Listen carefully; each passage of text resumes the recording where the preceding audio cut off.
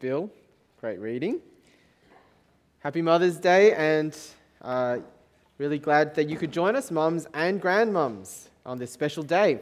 I wonder, what is the best marriage advice you've ever heard? Whether you are married yourself, or maybe you've been lucky enough to be on the bridal party and had a chance to give a speech to the groom or the bride. What's the best marriage advice you've ever heard or that you've ever given? I want to show you some of the best ones I've seen. Can we get my slides ready? Okay. How about this one? 90% of being married is just shouting, "What?" from other rooms. It's true, isn't it? Yeah, it is. It really is. Good advice. Okay. How about this one? Hold your wife's hand in the mall, because if you let go, she'll start shopping. It looks romantic, but it's actually economical.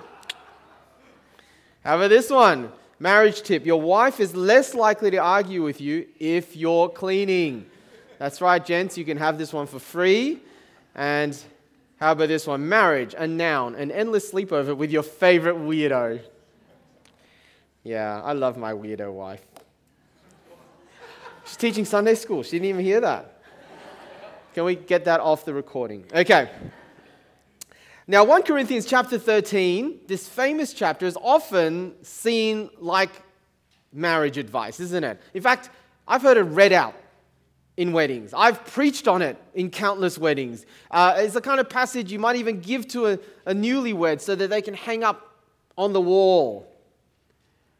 But is that what it is in context?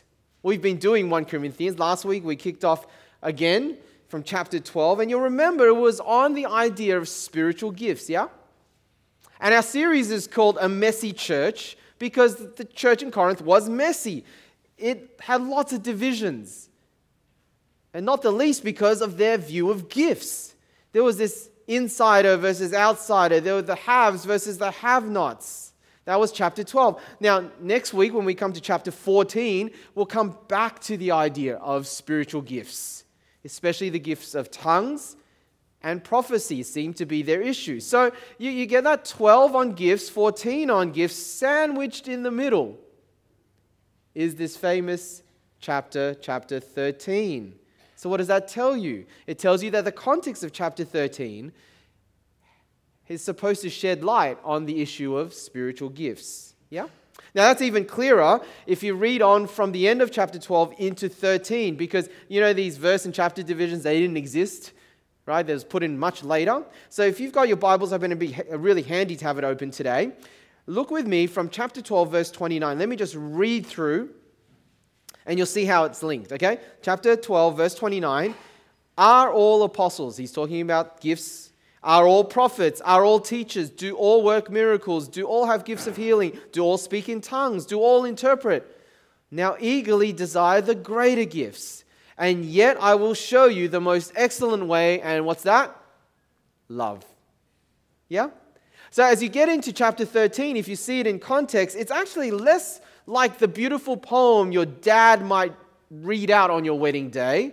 It's probably a little bit more like your mum telling you off.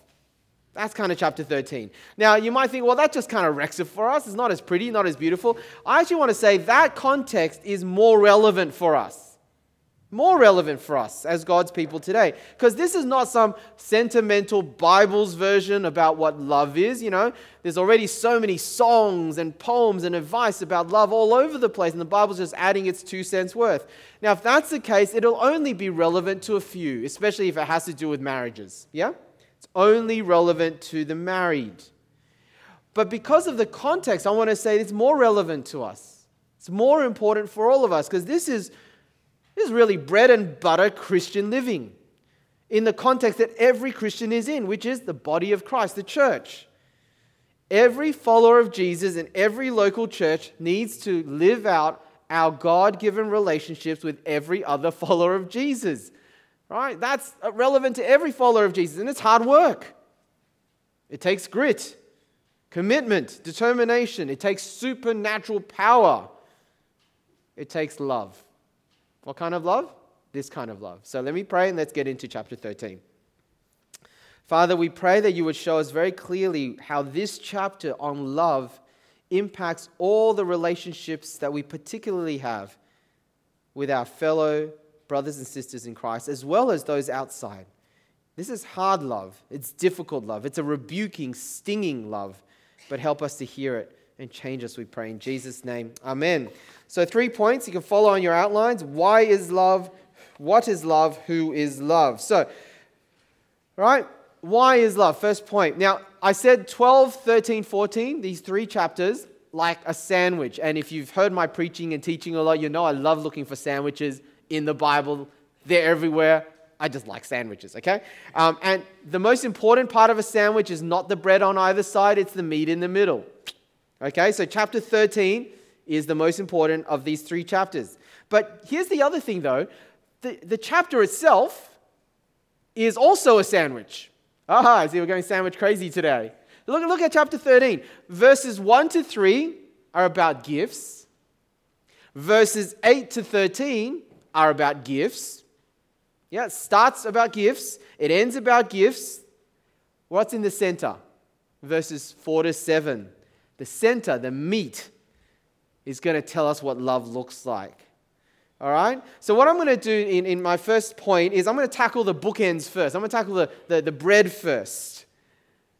And remember, it's leading into this chapter with, I will show you the most excellent way. So I'm going to try and talk about why is love more excellent? Why is love the most excellent? And why is it more important than even spiritual gifts? And there's 2 reasons. There's on A and B for you on your outlines under point 1. Firstly, a person with gifts but no love is nothing. So let's come to the first part, the first bread up top, verses 1 to 3. Let me read that again. If I speak in the tongues of men or of angels but do not have love, I am only a resounding gong or a clanging cymbal. If I have the gift of prophecy and can fathom all mysteries and all knowledge, and if I have a faith that can move mountains but do not have love, I am nothing.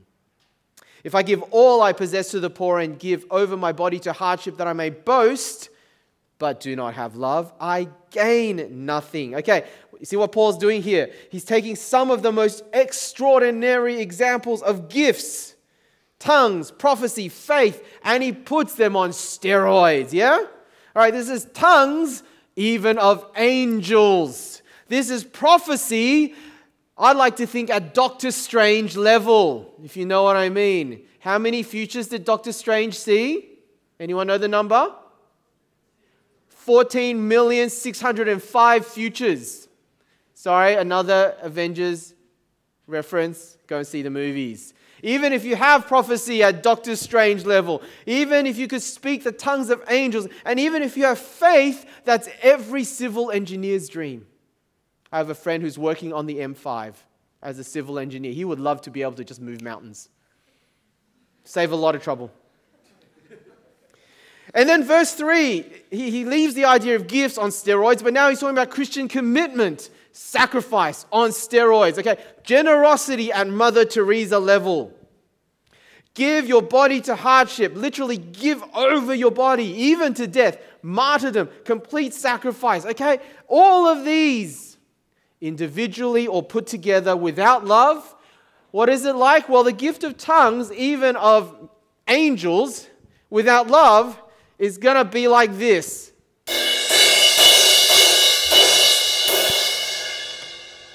I hope that cymbal wasn't expensive because I might have destroyed it. The gift of prophecy, of faith at that level without love, what it says there, it doesn't say if you have faith or prophecy, then these gifts are nothing without love. No, notice what it says. Not that gifts are nothing. It's stronger than that. It says, I am nothing. Or literally, I am a nothing. Right? Without love, you're a nobody. It's very strong, isn't it? Total generosity, total sacrifice. Well, without love, nothing gained. This is one of those investments that leaves you bankrupt. Do you see how important love is? Just for a moment, I want you to ask yourself these 2 questions. Right? Who are you? What do you do? Got it? Who are you? What do you do? Now, we'll start with church. So those of you who are Christians, followers of Jesus, who are you in relation to church? How would you answer that question? Am I a leader? Am I an elder? Am I a pastor? Am I a mentor, an older brother, an older sister, an uncle or auntie to someone? Am I respected? Am I loved? Am I admired? How would you answer that "who are you" question in church? How would you answer the "what do you do" question for those involved in church? What do you do? Do you lead? Do you teach? Do you play music? Do you preach?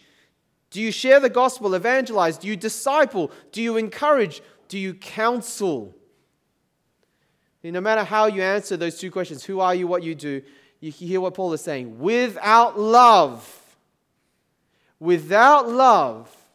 who you are and what you do is, in the words of Macbeth, full of sound and fury, signifying nothing. Now, if this is what it's like as a follower of Jesus in the church, how much more so when you apply this to your life outside of the church? Who you are, what you do outside of the church. Now, you can think about career, you can think about achievements, you can think about your family, whatever it is, however you would answer that question outside, how much more so? Without love, you're even more of a nothing. Those things count even less for anything, if that were possible. See what he's saying? See, if you're a follower of Jesus here, I want you to think about how you would like to be remembered. How would you like to be remembered? Say one day you have to go elsewhere to another church, or maybe decades on, finally it's your time to leave the earth and you've been involved in this church for a long time. How would you like to be remembered? Would you like to be remembered as, Danny was a great whatever. Marshall was a great pastor, right? Stella was a great welcomer.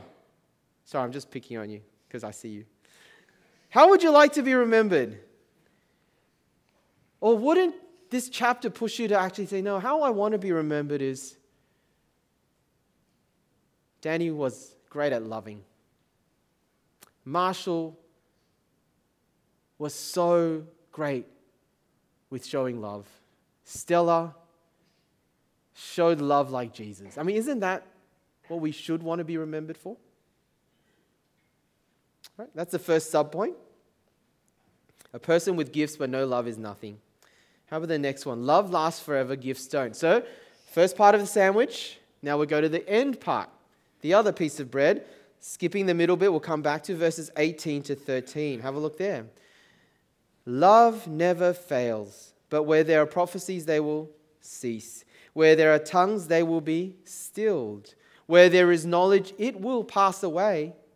For we know in part and we prophesy in part, but when completeness comes, what is in part disappears. When I was a child, I talked like a child, I thought like a child, I reasoned like a child. When I became a man, I put the ways of childhood behind me. For now we see only a reflection as in a mirror. Then we shall see face to face. Now I know in part. Then I shall know fully, even as I am fully known. A little secret you might not know about me. When I was growing up, I had a little security pillow. It was my favorite pillow. It was the kind of thing, if you've ever had a security blanket or pillow or something, you'll know one of the most devastating things is when mum washes it, right? I mean, it can be filthy, but it smells like me. And then you wash it, it just smells wrong. That was my pillow. I used to take it on camps. I couldn't sleep without it. Traveling, if I didn't have it, I just couldn't function without my little pillow. Now, you might ask yourself, how long did I have this pillow for?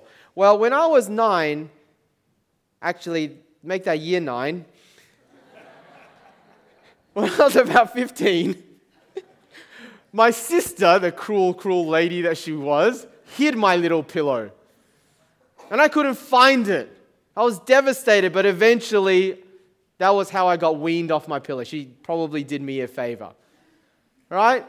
I don't even have a picture of it. I wish I could show you a photo or capture the smell, but anyway. Paul is saying to a church obsessed with spiritual gifts, gifts are important, but you will grow out of gifts one day, just like security pillows. In fact, you need to grow out of them. Because gifts are given by God to His church to build up the body of Christ until Jesus returns. Until Jesus returns. See, the body of Christ, if you like, is now in adolescence. It's still growing. It's still growing as people come to know Jesus, come into the body, as people mature in Jesus, as the body grows, as Jesus uses his body to further his mission in the world. But at the end of all things, when Jesus returns to judge, adolescence is over. The body will then be fully mature, adult, because Jesus will have his full people. They will have been made fully mature, and his body's task on earth will have been fully completed. Now, when that day comes, it's time to throw out the little pillow. Yeah? Spiritual gifts are important, but not forever. At this point. Love, however, is eternal. See, love is better than gifts because love will last into eternity, long after Jesus' return and the new heavens and new earth. And even alongside the other two things that will last into eternity, faith and hope, even then love is still the greatest. Look at the last verse of this chapter. Now these three remain: faith, hope, and love. But the greatest of these is love. Now, why is love the greatest? Faith and hope are wonderful, but why is love still the greatest? I think it's because love is more at the heart of God than any of the other aspects, okay? Now, Christianity alone really can say God is love. You got that? You've heard that? God is love, says the Bible. Not God is loving, it's true, but God is love. Now, why is Christianity alone able to say that? Because the God of the Bible is eternally Trinity. We talked about the Trinity last week. Father, Son, and Holy Spirit, three persons, one God, but from in fact, there is no beginning to God and there's no end to God. Eternally, God in Trinity is in perfect loving relationship within himself. Father, Son, Holy Spirit, always eternally in perfect loving relationship. Now, I know the Trinity boggles your mind. How can 1 + 1 + 1 = 1? But you know what other religions cannot say about their gods? And that includes the other monotheistic religions like Islam and Judaism. They can't say that God is love or Allah is love, because a God can only become loving when there is someone for them to love. So until someone is created, a God cannot love, because love needs another person to love. Now, that means you cannot say whatever else you want to say about the gods of other religions. You can't say that love is at the heart of their God. You can't say that love is eternal. But the God of the Bible is eternal and eternally loving. God is love. And that's why love is the greatest. And that's why love will last forever. It's right at the heart of God. Yeah? Okay, to my next point. Remember, we looked at the bread, now we go to the meat. What is love? Now, verses 4 to 7, obviously they're the key verses. Now, before we get there and tell us how love behaves and how love looks, I think it's actually worth defining what love is. See, verses 4 to 7, they describe love from different attitudes and actions, but you'll notice this chapter doesn't actually define what love is. So let me give you a working definition. Have a look on the screen. It's a bit of a clumsy definition, but I'll come to why I worded it this way. One way that you can think about love is a turning towards someone to sacrificially seek their good. You got that? Love is a turning towards someone to sacrificially seek their good. Now, the reason I define it so clumsily is because you ask the person on the street what love is, and generally they'll think of love as an emotion, yeah? It's an emotion. That's why you can fall into love. That's why you can fall out of love. Now, many Christians will, and you might have heard this, will actually say, no, that's not the case with the Bible's love. And so Christians often counter by saying, no, love is not an emotion. It's an action. You've heard that? Love is not an emotion, it's an action. So I may not feel love, but I can still act lovingly. Now, I wonder if that's what you think love is. Not an emotion, but an action. I understand where that's coming from, but there are problems with that, isn't it? Did you notice chapter 13, verse 3?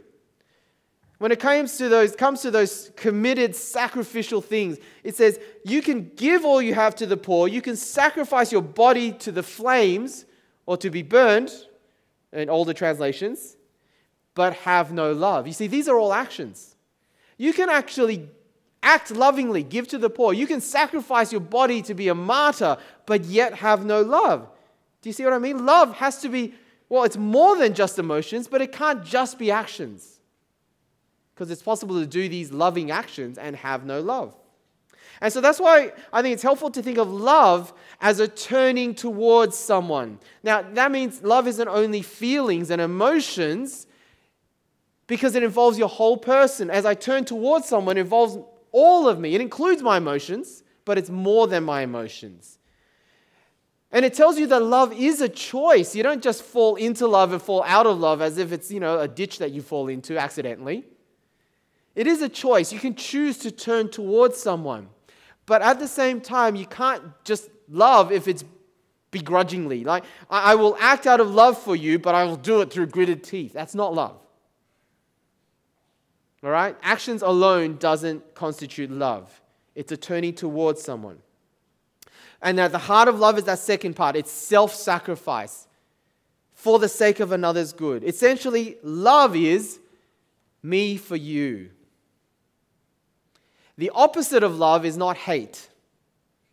In fact, it's not even indifference. The opposite of love is selfishness. Yeah? Selfishness is you for me.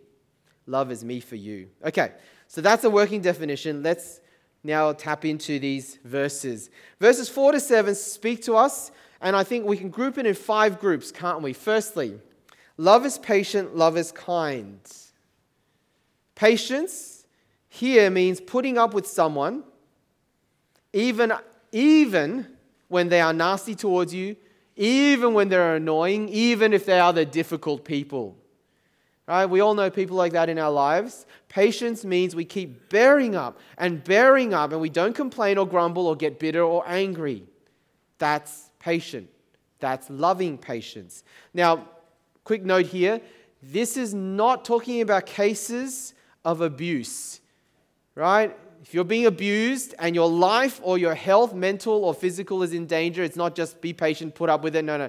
It's not talking about that. Okay? It's talking about other circumstances when your life and your health is not in danger, you're not being abused. That's the kind of patience we're talking about. Now, kindness, the next one, it really belongs with patience here because it's sort of the other side of the coin. Right? It's the other side to patience. So patience bears up, kindness reaches out.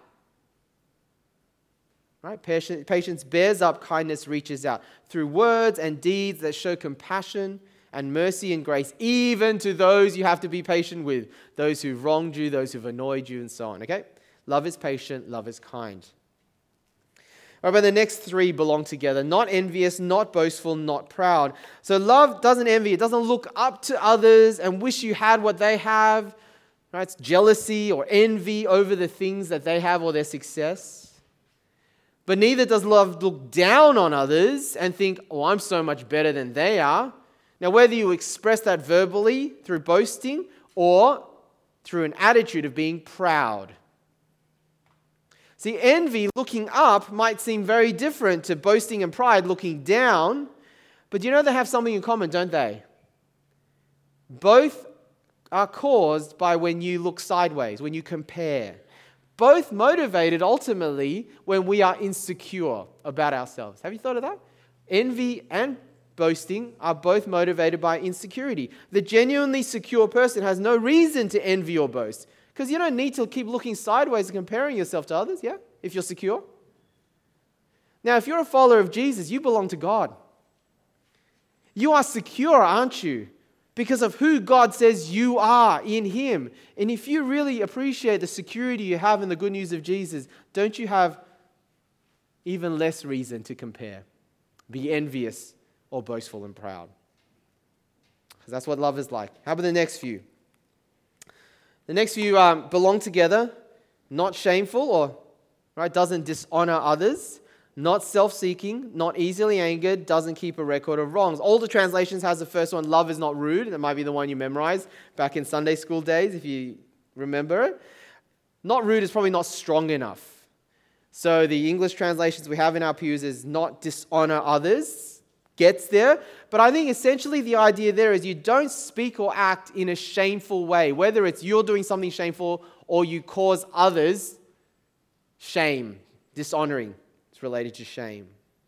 So it includes acting or speaking rudely, but it also may include doing or saying things that are degrading and shameful and downright wrong. So think, for example, of party, drinking, hooking up, Tinder culture. Right? Love is not like that. Love is not self-seeking. Love doesn't put yourself first. It doesn't think of yourself first. So, there's this common understanding that I can't love another person unless I first learn to love myself. Have you heard that before? Now, I know, again, where that's coming from, but that's a pretty dangerous idea of love. I can't love you until I learn to love myself. Well, some truth in that, but it'll mostly work against true love, won't it? Because love is you before me, not me before you. Next one, love isn't easily angered. Love isn't prickly. Love isn't hypersensitive. Love doesn't get worked up and angry easily. Love doesn't rage. Love keeps no record of wrongs. Love is willing to overlook small offenses. And in cases where it's more serious and is really hurtful offenses, love will seek to reconcile, make up, and forgive. And when forgiveness and reconciliation happens, love doesn't keep tabs of it and keep bringing it up. How about the next group? Doesn't rejoice in wrongs, but in truth. Now, notice the list. We started with patience and kindness. It started with 2 positives. Then we had 7 negatives, the not. And now we're going to get a summary of the negative before turning back to the positive. So these two sort of like become a bit of a hinge. So negatively, love doesn't rejoice in the wrongs. Positively, love does rejoice in truth. Or delight, rejoice, same word there in the original. Now this is a great reminder that love both avoids what's wrong as well as embraces what's right. You got that? You can't love only by not doing certain things. You actually have to actively turn towards someone, hence that definition, to sacrificially pursue their good. Love is not just passively avoiding, it's actively pursuing. And it reminds us, again, when it comes to wrongs and right, that sin is always unloving. You might think there are some sins that no one knows about that doesn't really affect anyone else. If I did a white lie or make a false claim on my tax or look at some pornography, it doesn't affect anyone else. It's a private sin. Well, there's no such thing as a private sin that doesn't affect someone else somehow, because sin is always unloving. Yeah? But righteousness, the truth, is always loving, even if it is private righteousness. So this reminds us that love rejoices in the truth and avoids what's wrong. And the last few, always protects, always trusts, always hopes, always perseveres. Of course, the repeated word is always. And it sort of links back to the first thing that we said about love. Love is patient. Love doesn't give up, doesn't give in. Love has stickability. Love is resilient. There's a popular word nowadays, isn't it? And we need to hear it, right? Because in a world of instant gratification, of come and go, social media, superficial relationships, we need to hear and apply this, that love is mostly not a short-term project. It's a good reminder on Mother's Day, yeah? I mean, any mum who only plans to love a child for a year or even 10 years is not much of a mum. Right? Child rearing, loving a child is a lifelong project. And that's what love is like. And so to my final point. Ask yourself, is this you? I mean, could you take those verses 4 to 7, substitute the word love with your name? Yeah, do it just as a mental exercise. Substitute the word love, read it out to yourself, would it still be true? Pete is patient, Pete is kind, Pete does not envy, Pete does not boast, Pete is not proud. Could you do that? Could that be true of you? I'm getting a bit nervous. But more importantly, remember the context. Paul writes these things about love because this church in Corinth was the exact opposite of these. Remember, these verses are less like your dad reading it out at a wedding, more like your mum telling you off. You think about these things about love. The Corinthians were the opposite of patient and kind. They were very impatient with each other. They were very unkind. Back in chapter 11, we did this last year. They didn't even bother waiting for each other when it came to the Lord's Supper, the one thing that's supposed to unite them. They were envious, they were boastful, they were proud, especially when it came to spiritual gifts. Saw that last week. They behaved very shamefully when it came to sex. They were full of self-seeking behavior when it came to food and idols and to eat or not to eat in chapter 8 and 9. They were easily angered. They kept records of wrongs. In fact, they even took each other to court. That's how they keep records of wrongs. They rejoiced in wrong things rather than rejoicing in the truth. They did the opposite. In chapter 5, you've got a case of incest in the church, and the church was thinking, oh, this is such a great thing because we're such a mature church that we allow this guy who's committing incest with his mother-in-law to be okay to stay in the church. They were doing the exact opposite of what love should be doing, rejoicing in the wrong things. They gave up easily. They didn't persevere. They didn't protect. They didn't trust. They didn't hope. You see, Paul is saying to these Corinthians, you want to know what love is? Love is everything you aren't. So we need to apply this as a church, don't we? As much as it is about individuals, we need to apply this as a church. So what part of 1 Corinthians 13 might speak to us most at Southwest? Now, I'm actually going to do one section for you and a totally different section for our Bankstown congregation this afternoon. And please hear this as a pastor who loves you, and this is not a stinging rebuke, just some suggestions, because there's so much that you do well, so at Kingsgrove, so much that we are thankful for. But maybe if there's one area that I might just put out there as I've thought and prayed about this, this would be the one for you. I'm wondering if friends, brothers and sisters here at Kingsgrove, whether one way we can be more loving as a congregation is thinking about how to follow through and persist. Okay, following through and persistence. Remember that last characteristic of love? Always protects, always hopes, always, yeah? Now, maybe a bit of reflection of the youthful generation. There's a lot of young adults here. But not just the young adults. We are a busy, busy culture. All right, so this won't apply to everyone, but maybe will apply to enough people that it makes a difference. And what I'm saying is this. I think as a congregation, it's sometimes really easy to have good intentions, to have good beginnings, but then you just give up or neglect it after a while because it's either too hard or you're too busy. Do you kind of get what I mean? I mean, you can apply this to lots of areas. It may be that you've decided to serve in a certain way, a particular ministry. It may be that you were saying, oh, yeah, CG's community group sounds like a great thing. I want to be going to that. Or it may be your Sunday attendance or bringing your kids to kids' church, Sunday school, or your financial giving. Or even when you offer to pray for someone or welcome a new person. I sometimes feel like we're great at jumping into things, enthusiasm, not so great with follow through, yeah? You see, it's unloving to be fickle. It's unloving to be the last minute person, the person that people can't depend on.